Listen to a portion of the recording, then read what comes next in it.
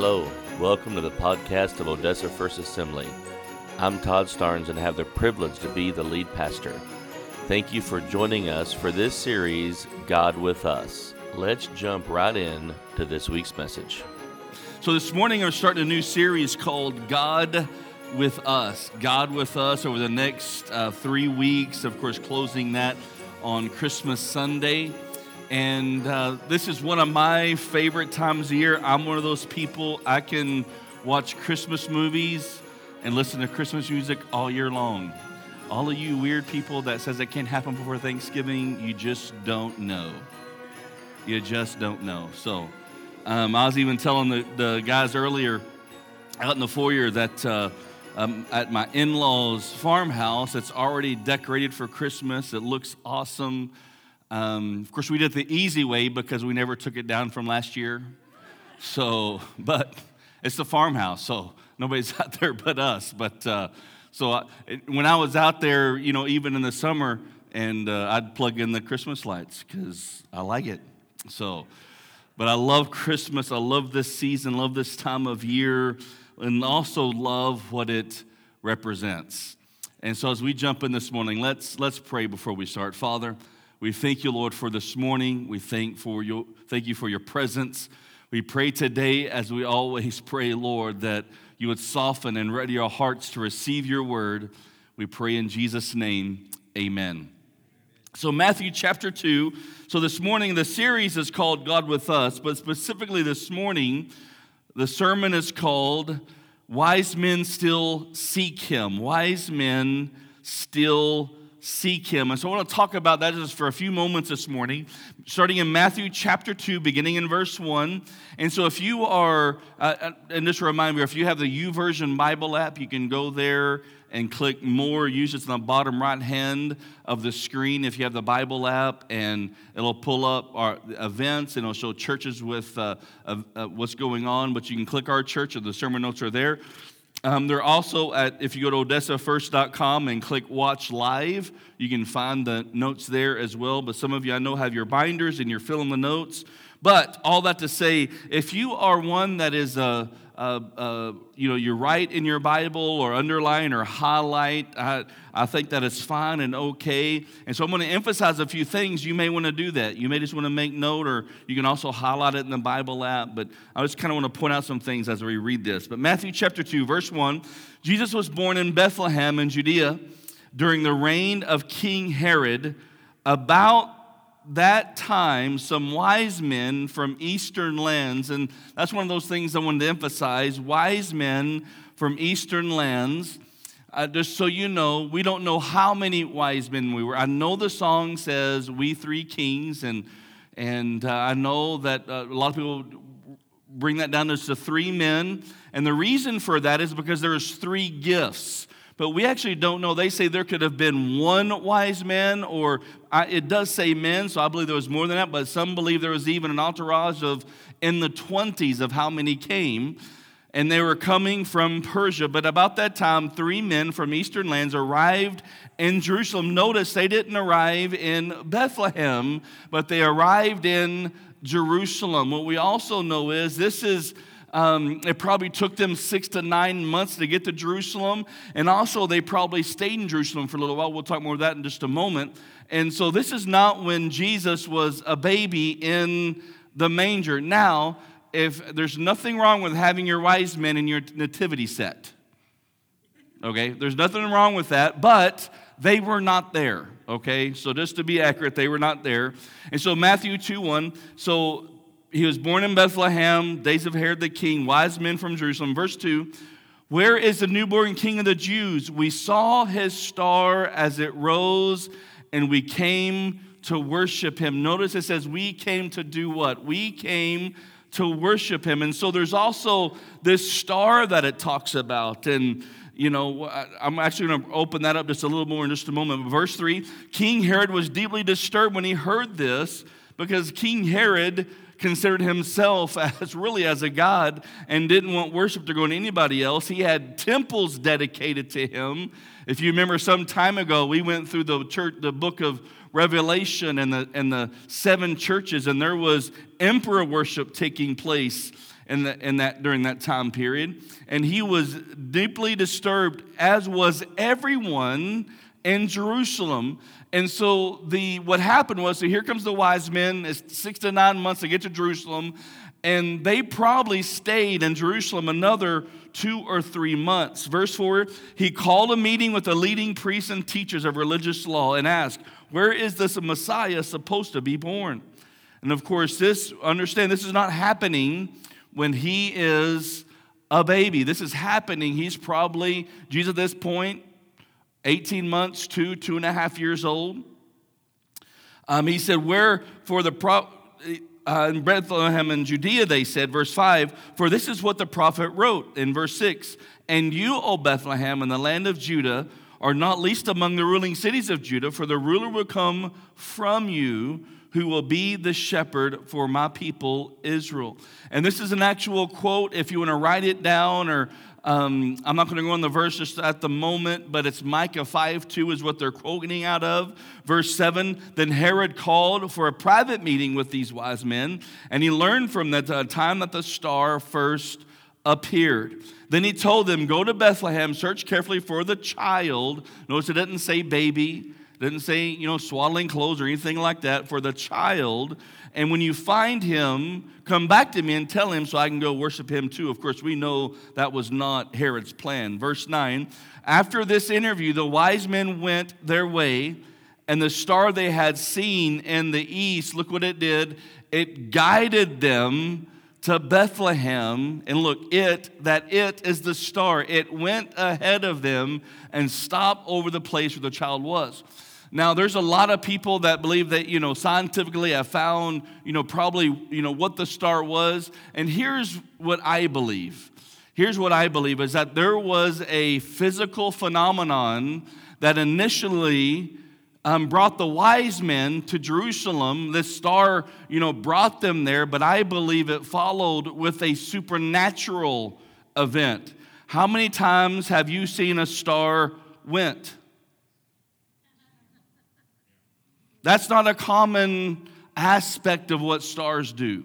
This star guided them, and it went ahead of them and stopped over the place. I believe that this happened just like the cloud that guided the children of Israel, or the fire by night that guided the children of Israel, that this star, it guided and it went. It maybe started as a natural event, but I believe that guided indicates a supernatural event. Verse 10, when they saw the star, they were filled with joy. They entered the house. No, they didn't enter the stable. They didn't enter the manger. They entered the house and saw the child, not a baby, with his mother, Mary. And they bowed down and they worshiped him. And when they opened their treasure chests and gave gifts of gold, frankincense, and myrrh. And I know many of us may be familiar with this story, but kind of to start off with, I want to talk about those 3 gifts, because those 3 gifts are very important. The first one was gold. Gold shows the kingship of Jesus. The gold represents the kingship of Jesus. It points to him being king, not lowercase king, but capital case king. Are you following me? It was a symbol of royalty. I mean, the scripture tells us that there's so many places. One is Revelations 19 that, on his robe is written King of Kings and Lord of Lords. That is who Jesus is. They bowed down. They presented this gold to him to represent saying, you are the king. Not just king of the Jews, but you are the king. And I want to remind you of that this morning, that he is king. He is King Jesus. The second thing we see is frankincense, and frankincense shows the lordship of Jesus. So gold shows his royalty. Frankincense shows his lordship, his divinity. You see, even though he was a child, Jesus was still fully God. He was still fully divine. The Bible says in the beginning was the Word was with God. That word is representing Jesus. So in the beginning was the Word was with God, and the Word was God. That's his divinity. We see where Jesus, and John, I preached about this earlier in the year, but John chapter 8, he is telling a group of people, truly, truly, I say to you, before Abraham, he says something very important. Before Abraham was, I am. Does that remind anybody of anything? That when God met with Moses through the burning bush, that's exactly who God said he was. I am. And Jesus makes the same declaration. Listen, Jesus is King and Jesus is Lord. Jesus is the King of Kings and he's the Lord of Lords. But myrrh shows the sacrifice of Jesus. Myrrh shows the sacrifice of Jesus. It represented his humanity. If you go back and look throughout the New Testament of encounters, especially when Jesus was anointed with oil, that was actually myrrh. That was something very significant, showing that Jesus was going to sacrifice. He was going to give himself. And John 1:14 says, and the Word became flesh and dwelt among us, and we've seen the glory of the only one from the Father. Listen, we know that Jesus is fully God and fully man. He had to be, it's not 50-50. It wasn't a by thing. He's 100% God, 100% man. And we find in the incarnation of Jesus, and we see that this myrrh, even here as a child, it was a symbol of one of the reasons that he came. We know the Bible says that, Jesus came to destroy the works of the devil, but he also came, behold, the Lamb of God that takes away the sin of the world. That Jesus was going to sacrificially give his life to be the last sacrifice that we would know complete forgiveness. And the only way that sacrifice works is that he's fully God and fully man. And so we see, the gold represents his kingship, the frankincense, his lordship, the myrrh, his humanity, his sacrifice. But let's talk a moment about these wise men. So here's these wise men. They're coming from Persia. They were first guided by a star. They go to Jerusalem. Herod lies to them and says, hey, I want to worship the child too. And so, but they're on a mission they're seeking Jesus. And this is just kind of a little side note, because the reason I wanted to point this out is because I think Scripture is absolutely amazing. And I believe Scripture is infallible. And I don't believe there's anything in there by chance. But did you know we read in the Old Testament, the wise men was a belief system that formed out of a prophecy given in Numbers. Did you know that? I want us to look at that verse right now. Numbers chapter 24, verse 17. And what is happening here, well, I'll read the verse. This is a prophecy given. It says, I see him, but not here and now. I perceive him, but far in the distant future. A star will rise from Jacob, a scepter will emerge from Israel. It will crush the heads of Moab's people, cracking the skulls. You didn't know there was skull cracking in Scripture, did you? Cracking the skulls of the people of Shith. You got to be careful how you say that. Balak, sorry, that just comes out. I'm sorry. There are just things you got to be cautious on when you preach. Balak was an ungodly king of Moab. And he was really, so this is Moses coming, they're coming out of bondage. And so Balak, he's an ungodly king of Moab. He's seen what Israel's doing, just destroying everybody in their wake. And so he seeks out a diviner to cast a curse upon them. And that man was by the name of Balaam. And so here's Balaam. You'll probably remember this about Balaam, is that he's the one riding the donkey and he's kicking it because he's trying to get it to go. And the donkey turns around and starts talking to him. Does anybody remember that story in the Scripture? So this is all happening at the same time. But every time Balaam goes to curse the children of Israel, really, he's a prophet, but he's a prophet for hire. He's an evil man. And so Balak was going to reward him and pay him a lot. And so every time Balaam goes to curse the children of Israel, he can't do it, and he speaks blessing. Because you can't curse what God's already blessed. You can just put that in your pocket for a little bit later. That one was for free. You can't curse what God has blessed. And so he kept trying to speak out. And so, this was one of the prophecies that came forward. And to me, it's just fascinating. And so, however it happened, there was something birthed out of that. And so it's just not like there was these wise men. They're like, oh, look, there's a star. Let's follow. That's not how it happened. They knew there was a prophecy given in the book of Numbers, of what we have in Numbers today.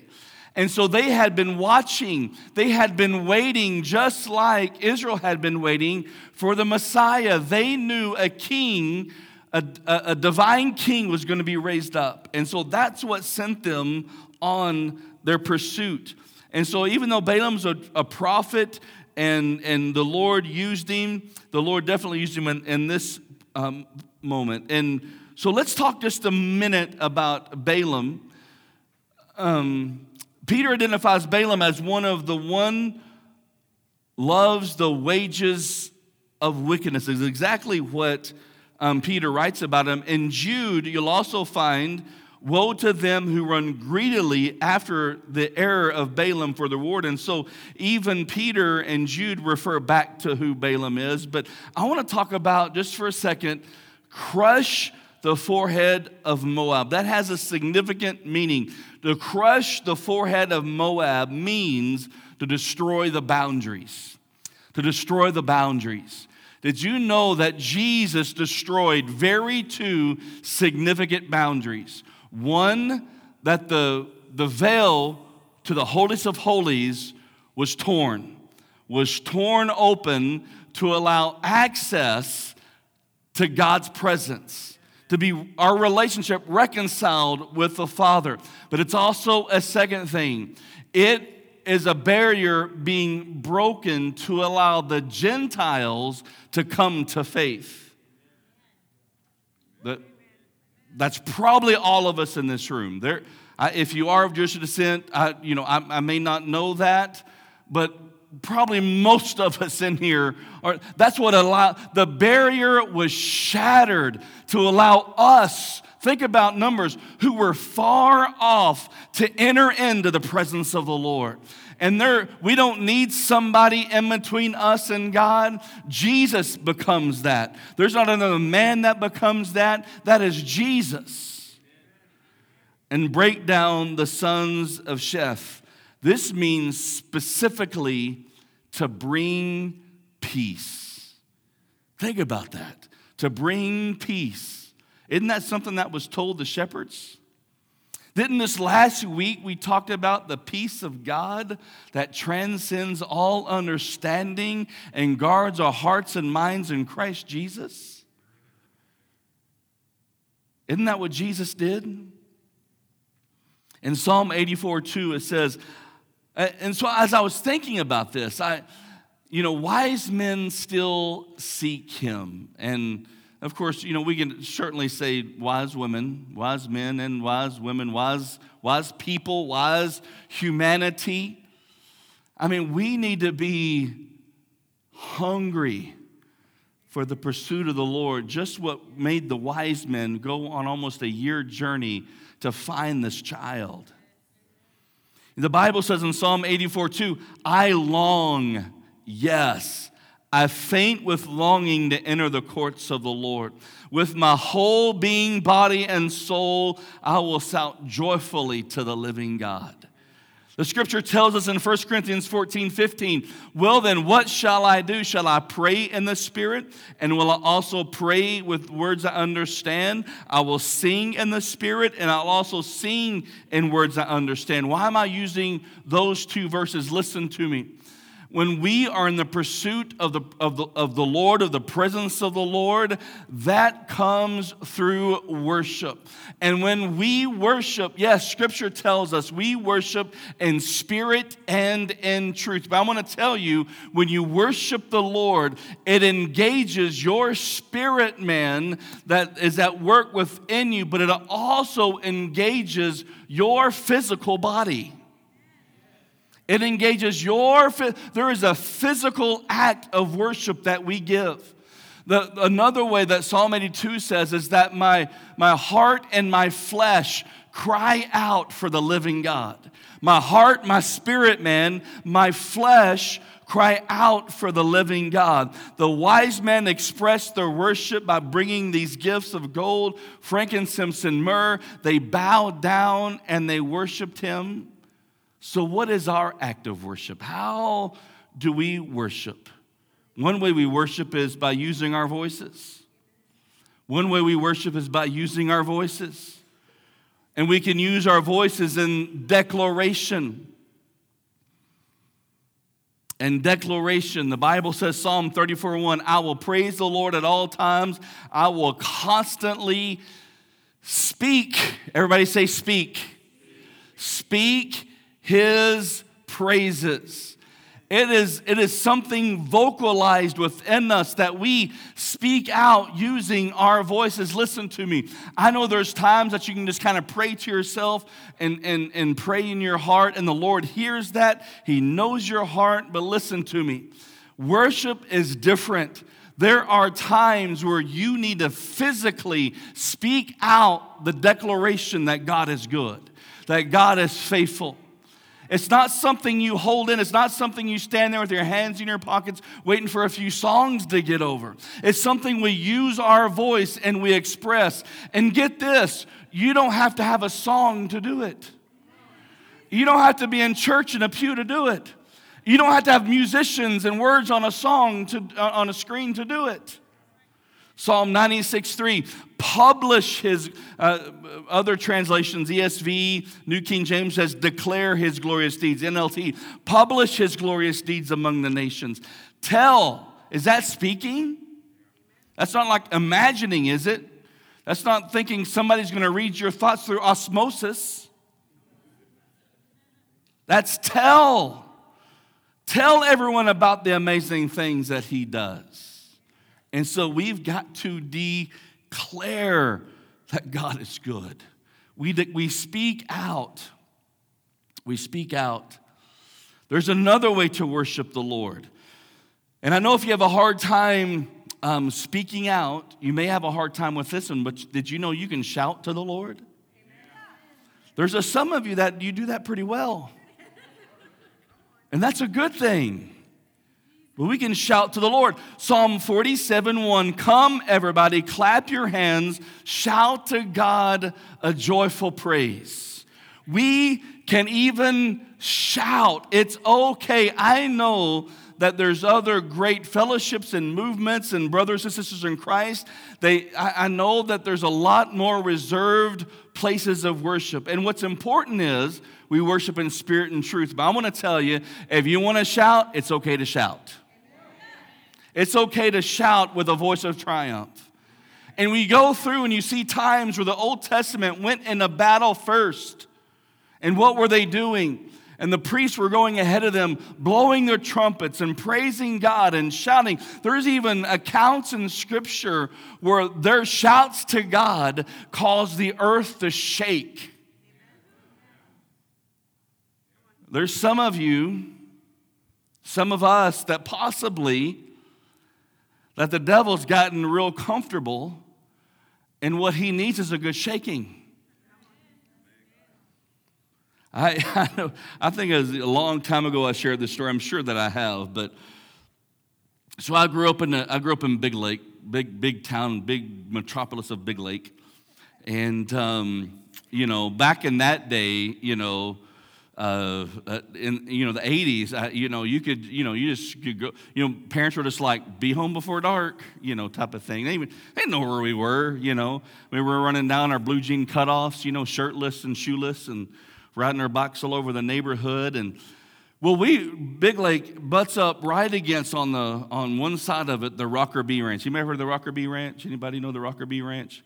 So what we would do is when we didn't have 50 cents to go to the swimming pool, we would ride our bikes to the city park and then jump the fence. And not about a mile away, there was a windmill with a cement water trough for the cows.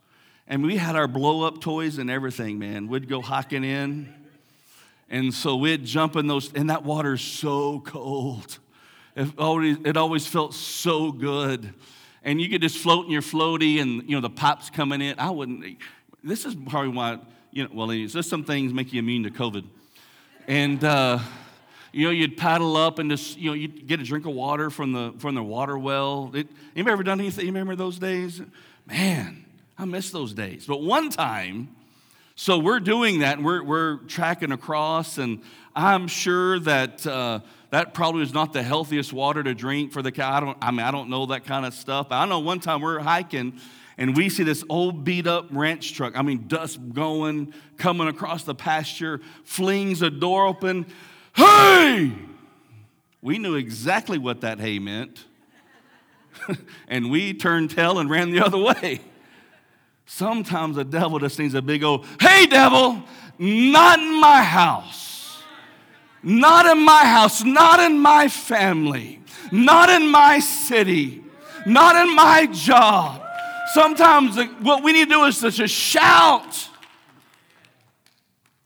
And there's also singing. Singing, using our voices and singing. I know I talked about this some last week, but Psalm 47:6, sing praises to God. Sing praises to our King. Sing praises.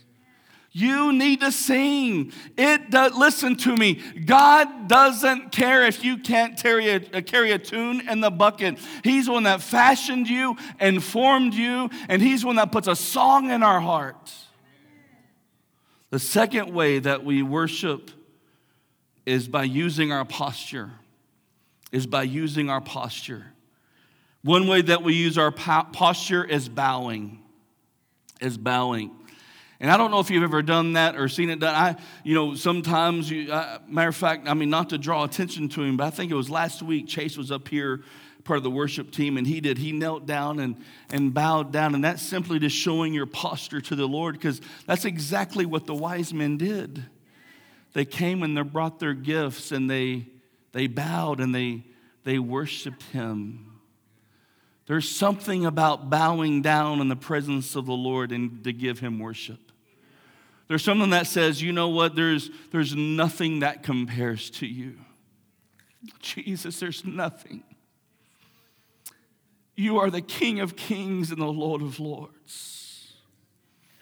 And I come to you completely, and I yield myself completely, and I lay myself down before you, and I worship you. There's something holy and special about those moments. There's also standing, which we do, obviously, many times when we're worshiping.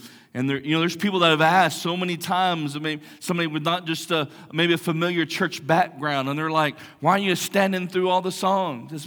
And one of the reasons is because it's scriptural to stand in the presence of the Lord. But Psalm 119, 120, I tremble in fear of you. I stand in awe of your regulations. Anytime in the Old Testament where they would read the law or read scripture, they would stand for the entire reading. Matter of fact, I was thinking when we first came here years ago, I don't know why or when we just kind of stopped doing it, but I'll always have you stand and honor the reading of God's word. There is something about standing in the presence of God, and I think it's saying, okay, I'm ready. I'm ready for whatever you want to do. I'm ready for whatever you want to do in my life. I'm ready to go. There's also dancing. Yes, I said it. You can dance. Psalm 149:3, praise His name with dancing, accompanied by tambourine. You have to fill out an application for the tambourine. I'm just saying. Dance is lit. So dance. If you want to play the tambourine, dance first, and then we'll talk. I remember when in my life, it shifted, and I got on fire for the Lord. That was kind of the season in the church. We would kind of all really bum rush the front of churches, and worship, and we would jump. And my generation got a lot of criticism for doing that because they're like, well, that ain't in the Spirit. Well, I'm gonna tell you, it is okay to dance for the Lord, even if it's not just by the Holy Spirit giving you that unction. You know why? Because my spirit and my flesh cry out for the living God. If I can clap, if I can shout, if I can raise my hands, I can move a little bit. I can move a little bit. We were at a church, I was on staff, and this has always been our mantra, our value here. I may should say within reason, but listen, I've always said, you don't make the fun the way that I worship, and I won't make fun the way that you worship. Let's just worship. And I have seen a lot.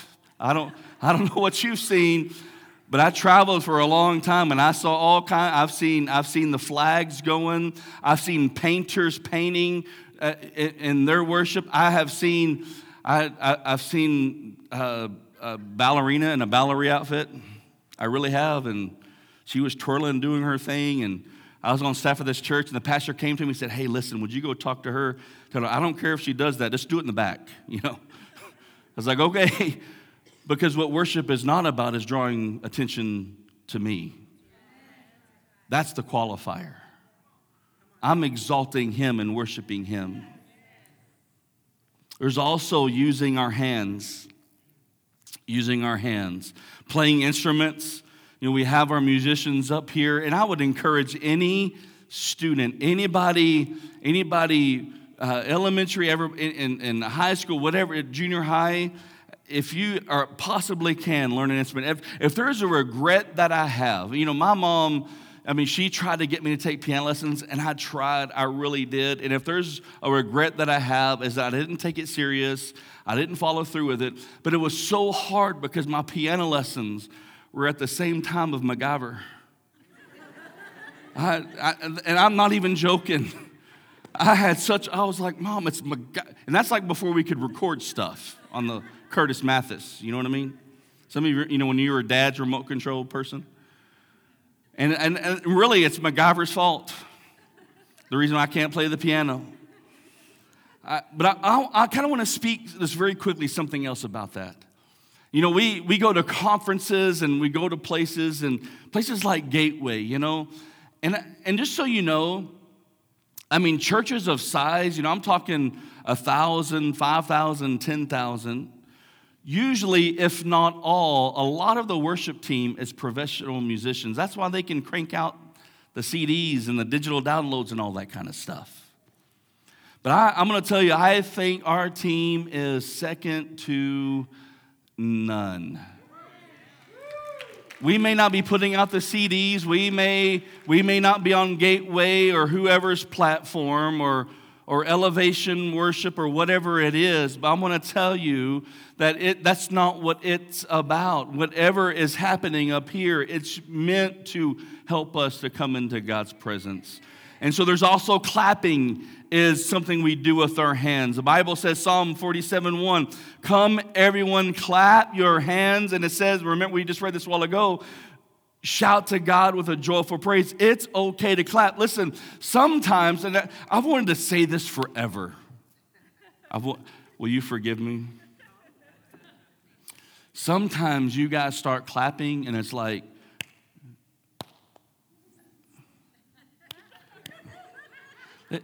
if it's okay. Man, if you're going to clap, clap. Because you're doing it for the Lord. You're not clapping because somebody didn't start clapping with you. Listen, if you start clapping and mean it, it's going to spur other people to start clapping. And there's something about that clap when we worship the Lord that He's responsive to. There's also the raising of hands. Psalm 63:4, I will praise you as long as I live. lifting my hands to you in prayer. There is just something about that surrender. So listen, I am sharing all of this with you because I want something to transform in you. If your relationship with the Lord has become stagnant or stale, or you don't get it, or however listen, when worship times happen, if you will use your voice and you will use your posture and you will use your hands, I'm going to tell you something. The God of the universe will meet you right where you are. Because that's what it's about. Listen, just very quickly in closing, God wants a personal encounter with you. And I think we forget that sometimes. God wants a personal encounter with you. There's been so many times, people especially that come from an unchurched background, when they first experience God's presence, I cannot tell you how many times that it's happened in here. They just walk in through the door and immediately they start crying. Why? Because they are meeting God. They're experiencing God's presence for the very first time in their life. And if that's what it's like for them, we should not lose the awe of the presence of God. So many times, it's not that God's not in a house anymore or in a place anymore or not moving anymore. It's that we have lost the awe of the presence of God. God wants to encounter us. And and when we encounter God, there sometimes is a physical and spiritual response to that. You know, we get the goosebumps on the goosebumps, or we cry, or we shout, or we leap, or we dance, or we bow down, or we prostrate fall, whatever it may be. God wants to encounter you. The second thing is the intensity. Listen very carefully. The intensity of God's presence is not determined by your circumstance. We allow our circumstance to cloud the intensity of God's presence. Because let's be real, when we're in the middle of the fight, when we're in the middle of the difficulty, sometimes it's hard to feel the presence of the Lord. But see, He made a promise. And I know we quote this stuff all the time, but it is a rock of our foundation that He will never leave us, nor will He forsake us. Even when you don't feel it, God is there. God is there. And I know there's times where we're overwhelmed of His presence. It's just like being saturated. And those are wonderful, special moments that we can just drink in. But I want you to know, even in the middle of the valley of the shadow of death, you can know God's presence. He promised that my staff, they comfort you. I am there with you when we read the 23rd Psalm. And the last thing is this. Our level of submission. Listen, this is so important. Our level of submission to God's will and purpose for our lives can and will determine our awareness of God's presence. Listen, if you're in willful rebellion, it is difficult to experience the presence of God. It is difficult to experience the presence of God. If you want His presence to be fresh and new, remember, like the Bible says, repent, then times of refreshing will come from the Lord. And so it's like you've tried to jump through all the hoops, you try to do all the to-dos, and it's like the presence still seems void in you. Then maybe we should do a deeper heart search and say, okay, Lord, is there an area of my life where I have not been submissive? Is there an area of my life where I'm in rebellion? Is there something I'm holding back? Because listen, what I have found is every time that I've prayed that prayer, I think He wants to show us more than what we want to know it. Because it takes us back to the first thing, that God wants to have an encounter with you. So do not let anything to keep Him from that encounter with you. I want you to stand this morning if you would. I hope that this podcast was a blessing to you. Remember, if you want more information about us, go to odessafirst.com or any of the social media platforms. God bless you.